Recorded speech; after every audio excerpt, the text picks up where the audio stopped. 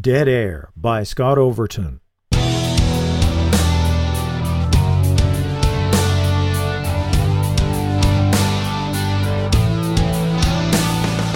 Previously in Dead Air.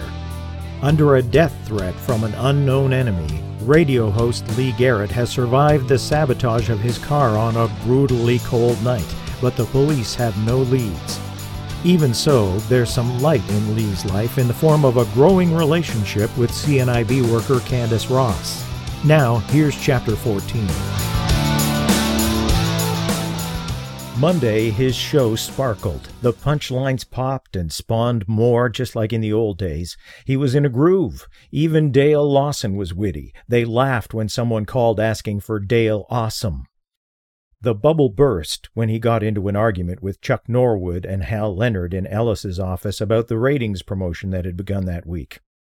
People entered the contest by filling out ballots at Greensleeves Restaurant. The winner would have the morning show broadcast from their home, along with a lavish breakfast delivered by Greensleeves. Lee insisted that it had nothing to do with improved ratings. There was no requirement to listen to the station in order to win. It was nothing more than added value to a sales package with Lee as the icing on the cake. Leonard was a good sales manager, and Lee liked him, but he was totally incapable of seeing the distinction between a ratings promotion and a sales vehicle. To him, you made the sale any way you could. If it wasn't illegal or against your religion, he didn't understand how anyone could object. Although this was a battle Lee had lost more than once, he still couldn't surrender without a fight. "My job is to deliver listeners to this radio station," he seethed. "I'm not a piece of property for sale or rent. There are words for that." "Are you finished?" Maddie's steel tone should have warned him off. "Or has everybody around here spent so much time on their backs they're getting to enjoy the view?" "That's enough!" Her hand cracked against the desk. "Are you saying you refuse? Do you really think you're in a position to do that lately?" The words slapped his face and took his breath away. He struggled to his feet and stepped toward the door. As he pulled it open, he rasped, "Maybe you should start thinking about a plan B, Hal." But he was looking at Ellis. When he turned away, he nearly flattened Norwood's assistant Pam as she stood stunned in the hallway. He cursed his reflection in the pot lid as he heated some beans for lunch. Didn't he have enough trouble without trying to get fired? He didn't even object to doing his show from someone's house. He'd done it before, and it was usually a good time. But now he'd backed them all into a corner, including himself. Had he left Ellis any room for compromise? He didn't think so. Things said in private might be forgiven. They'd been friends a long time. Insulting her in front of an audience ensured that she'd stick to her guns. As a leader, she couldn't afford to do anything else. He was in no position to refuse the assignment. He'd have to go ahead with the contest and keep his mouth shut. Maybe that way the whole thing would blow over. He hated to know he was in the right, but also in the wrong. Why couldn't anything be black and white anymore? When he lay down after lunch, he thought about a ratings giveaway from a couple of years back. They'd sent 5 couples to Jamaica. Now, with the accountants running the circus, there was never more than one grand prize winner. Lee had even gone along as an escort. He'd had a fantastic time, until he'd come back home and learned the cost. The colors of Jamaica were what stayed with him. Sand as white as the teeth of the bar girls who brought him drinks. Rainforest green so liquid he kept expecting the leaves to drip from the trees. And the Caribbean water. When they put that blue on a postcard, it always looked fake. A northern-grown brain simply refused its reality. Snorkeling had been heaven, just offshore from Dunn's River Falls, hovering over a reef of colors in crayon box profusion only inches from his chest one moment, dropping away the next into grottos and valleys and arches 6 feet deep or more. Uncountable schools of fish in extravagant costume ball finery. He'd fallen in love with the perpetual humor of the island's people. His contest winners were a great bunch, too. There'd only been one cloud over the trip, but it was a thunderhead. Michaela. How could everyone have overlooked the fact that his wife would want to go too, would expect to go? When Lee found out she wasn't included, only a week before the departure, it was just after one of their increasingly frequent fights, a gloves-off screaming match. Otherwise, he might have insisted that the station include her, or refused to go himself, or bought her a ticket with their own money. He did none of those things, and Michaela never forgave him. She and the kids were gone when he returned home. He used the last of the milk in some mushroom soup he heated for dinner, so afterward he took the car to the corner store. Coming out with the milk, some lottery tickets, and a bag of Doritos, he saw a truck with the Interfreight logo parked at the bar across the street. Could it be Tucker? He could use some friendly company. The bar was a murky pit that made the outside dusk look bright. He finally spotted a guy with an Interfreight uniform at one of the tables, but it wasn't Tucker. As he turned to leave, someone else caught his eye. A wiry figure sitting at the bar was turning a cigarette lighter over and over in his fingers. Lenny Schwartz. Lee pushed the exit door, but was stopped by a thought. Schwartz was drinking alone. A man didn't do that if he had friends to drink with. Could he be an alcoholic who'd driven his friends away? Maybe the man's surly character was just loneliness. Lee knew what that was about. He sighed and stepped back inside. "Mr. Schwartz?" The bar stool creaked under him. "Garrett." The word could have been cockroach. "I know you don't like me. I think we got off on the wrong foot. How about I buy you a beer?" The only answer was silence, so Lee waved 2 fingers at the bartender and bottles of Molson Canadian clinked into place in front of them. A few deep swallows of the beer weren't enough to help him find the perfect words. He'd have to wing it. "Don't sell Candace Ross short. She really does care about Paul." "I don't need a lecture from you." "No, but you want what's best for Paul. So does she. I think he's pretty special, too." "Big of you." Alcohol wasn't the only reason Lenny Schwartz didn't have friends. "It can't be easy looking after him. His parents were killed by a drunk driver, right? You must have worked hard to get custody." "I was married then. Makes all the difference. Except the bitch never wanted kids. Said it was wrong to bring him into a shitty world like this. You radio stars wouldn't know about that." "She left?" "Not until she had her fill of whining and figured out how to take most of my money." "No grandparents?" "You sound like a fucking social worker. My mother's in a home. Father's dead. Good thing, 'cause if he'd laid a hand on Paulie, I'd have had to kill him myself. The other grandparents are in Finland. Their English ain't good, but I used to send them pictures all the time, until Paulie had his accident. Now there ain't nothing worth sending." He drained his beer. Lee ordered another, and it was claimed without comment. "That's when your wife left you, when Paul went blind?" "Whore wasn't going to nursemaid no blind kid wasn't even hers. He was always good to her, too. Jesus, he's a good kid.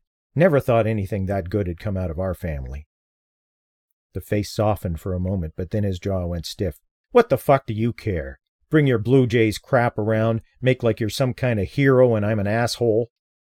"I've never tried to come between you and Paul. I hurt his feelings by accident and wanted to make it up to him. Turns out he's a great kid, but you must realize you need help." Schwartz's eyes spat fire. "I don't need any help from you." "Not me. Candace Ross." "Oh, right. Radio Hero's new squeeze of the week." Lee slid off the stool. "All right, dickhead, have it your way. Keep thinking that Paul can't enjoy the things you used to do together. Take all that away from him. Then drive away all the other people who want to help him, and what's left will be your own goddamn fault." He pulled on his coat. "It's pretty clear which one of you is really blind." He stalked out of the man-made darkness into the honest night. When he got back to his apartment, snow had begun to fall. There was a message on his answering machine from Dan Arnott. He groaned and called the program director at home. "Lee, they say this one might be the mother of all snowstorms. The streets could be impassable by tomorrow. We've decided to put the morning crew up at the Radisson overnight. You can walk from there if the snow's deep. Dale's got an apartment just off Mackenzie Street, so she won't have a problem."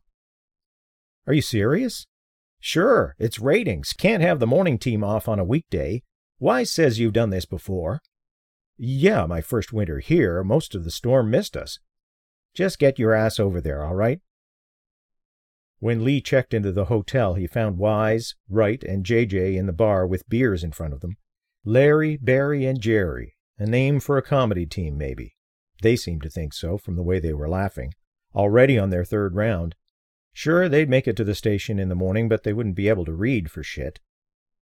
Lee hesitated, then ordered a Heineken. The drinks would be on their hotel tab, which would be paid for in advertising. We'll be hearing Radisson ads for a month after this, Wise said.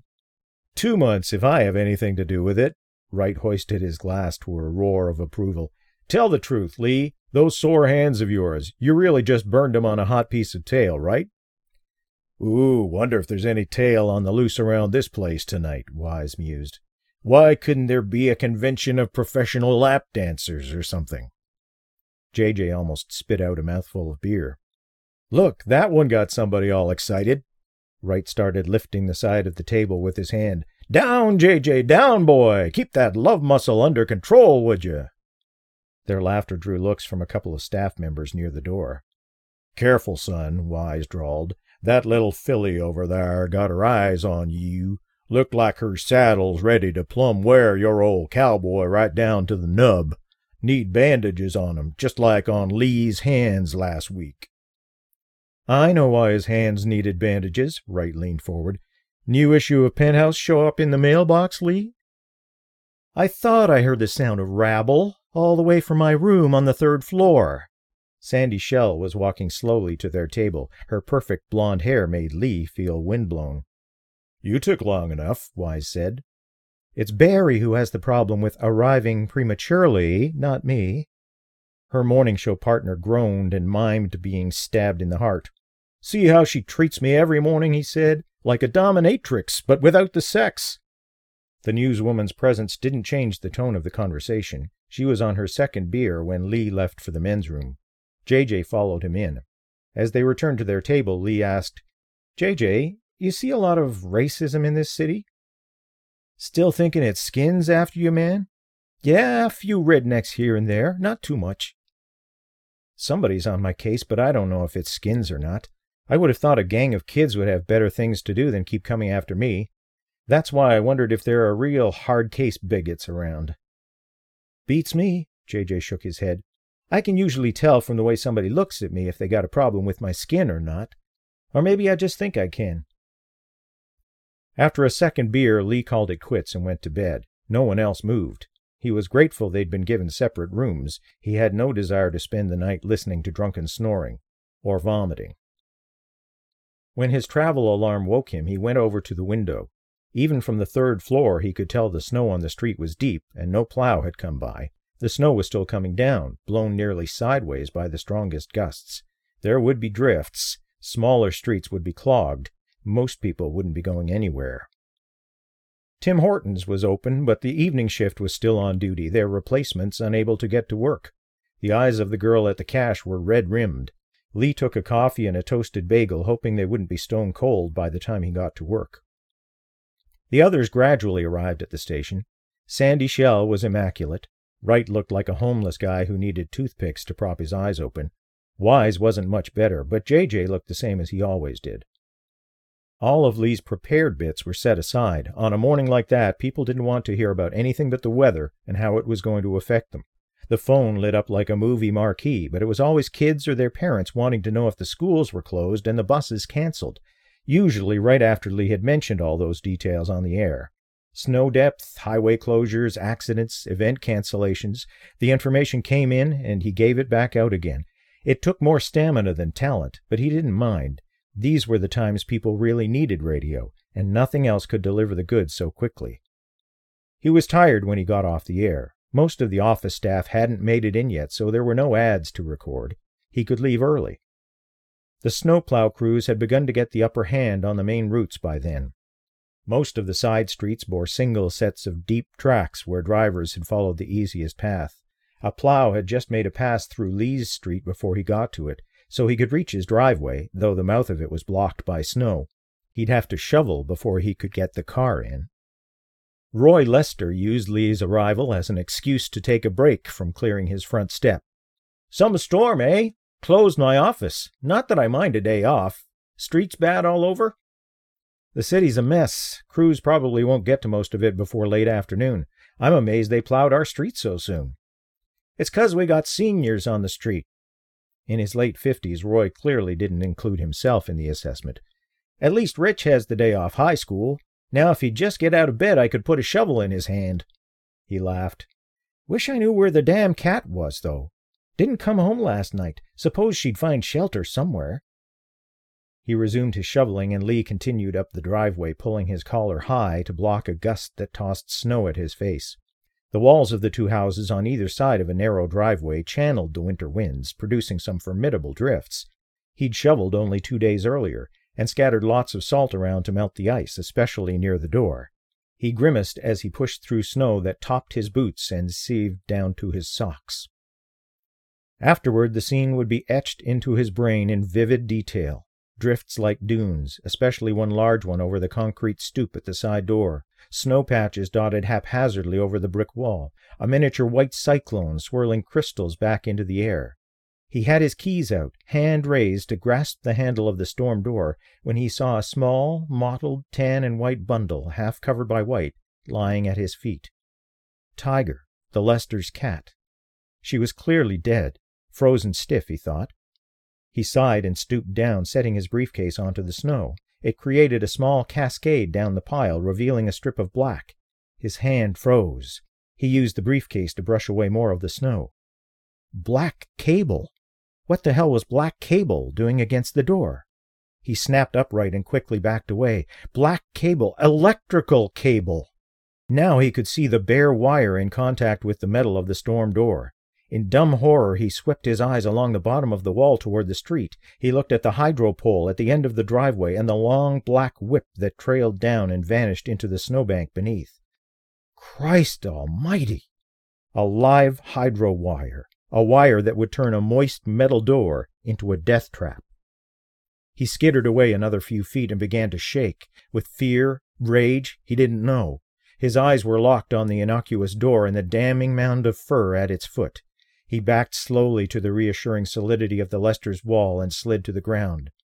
Storms blew down hydro wires. A strong wind could snap one around like the tail of a kite. But he knew it hadn't been that way. The storm wasn't the villain, only the accomplice. Someone had meant for him to touch that door. The pretense was over. Someone wanted him dead.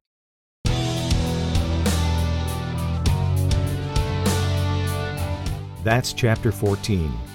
Now our episode continues with part of Chapter 15, as Lee has to battle with station management to stay on the air.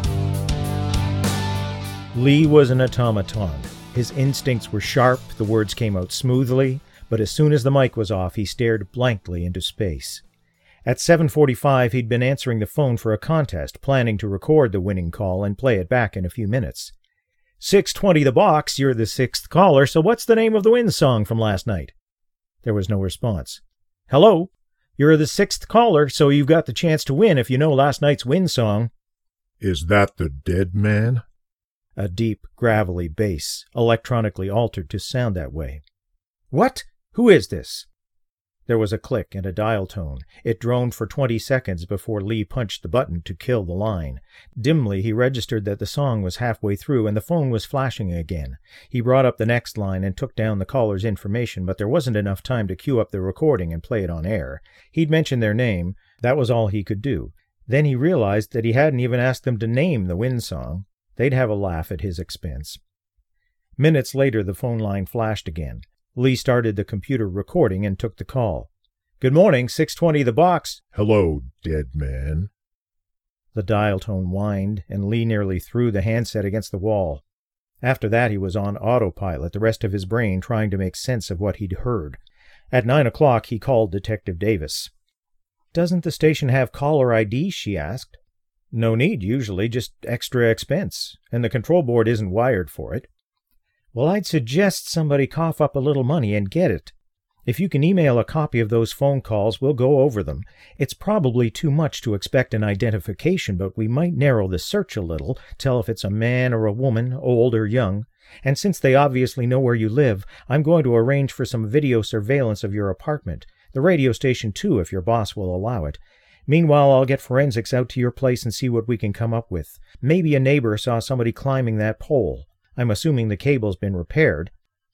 Yeah, not until nearly 9:30 last night, though. I wore out my welcome at the neighbor's. All right, I'll track down the hydro worker, see if he can remember whether the cable looked broken or was cut, though I'm almost willing to bet he won't be sure. So far, whoever's doing these things has left us with nothing. But at least no corpse either, Lee thought. Not yet. The call from Candace took him by surprise. Lee, I'm not sure how to ask this. Did you send me something? No? Like what? Like flowers? You didn't have a bouquet of flowers delivered to me at work? No. He wished he'd thought of it. Then he had to remind himself they were only going to be professional acquaintances. You mean there's no card? There is, but it's only signed with the initial L. I figured that would be you. Sadly, I'm not that gallant, romantic, or smart. Choose your adjective. You must know other people. He caught his breath. Lenny. It could also stand for Lenny Schwartz. The phone line buzzed with a harsh laugh. You can't be serious. Although he did send me a small bouquet once, soon after I started working with Paul. I wasn't on his hate list for the first week or so. You probably aren't now either. The man just doesn't have any social skills. Maybe this is his way to apologize for being a jerk last weekend. Or maybe Paul put him up to it. Kids can get strange ideas. Like trying to match me with Lenny Schwartz? That's just creepy. Lee laughed. Well, sorry to say, it wasn't me. The silence after that had begun to feel awkward when Candace spoke again. Okay. Well, I realized the other day that we hadn't made any plans to see Paul again or anything. Without her usual confidence, her voice sounded like a stranger's. No, I guess we didn't. Well, what about Friday? Are you busy? To go see Paul? No, actually, I was thinking more like dinner, you and me.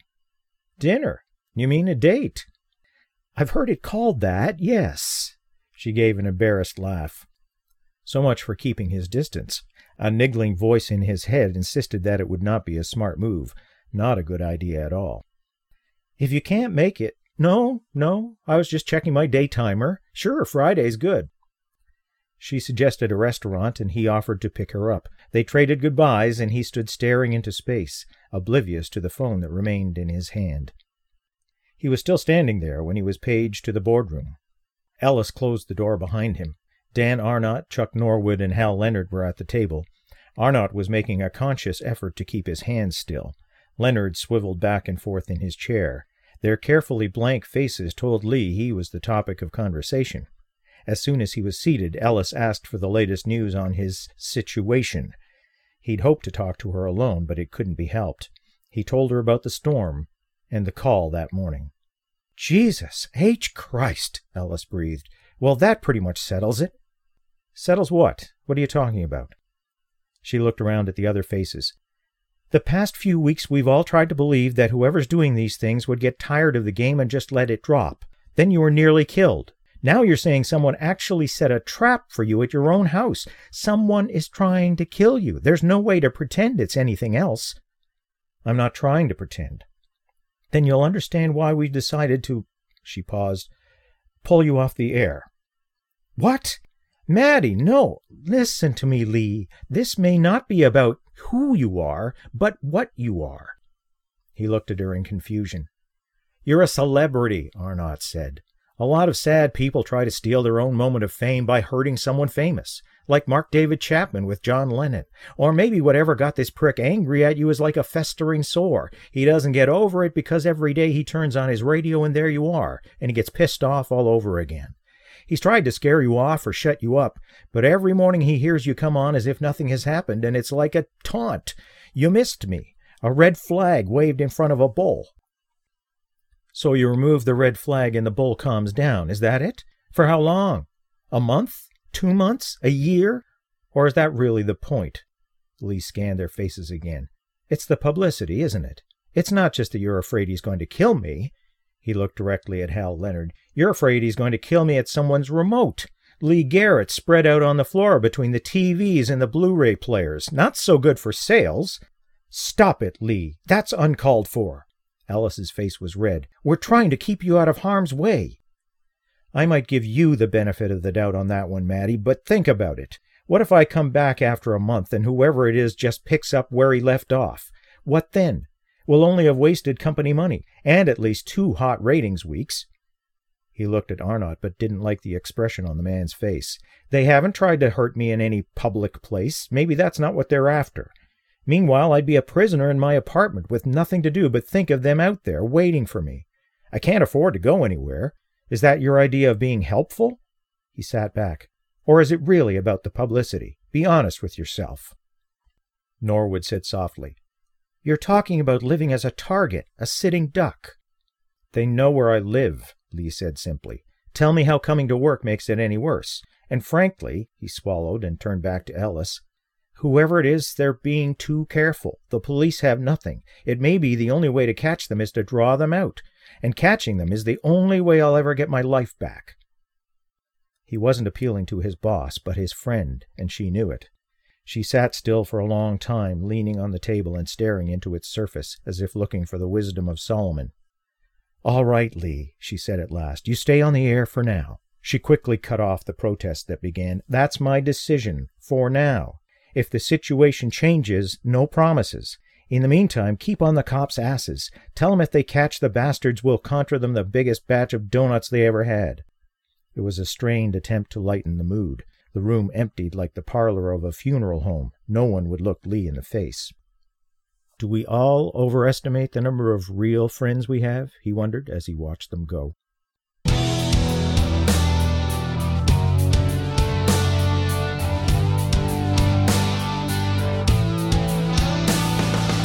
Join me for the rest of Chapter 15 of Dead Air as Lee learns some things about friendship under pressure.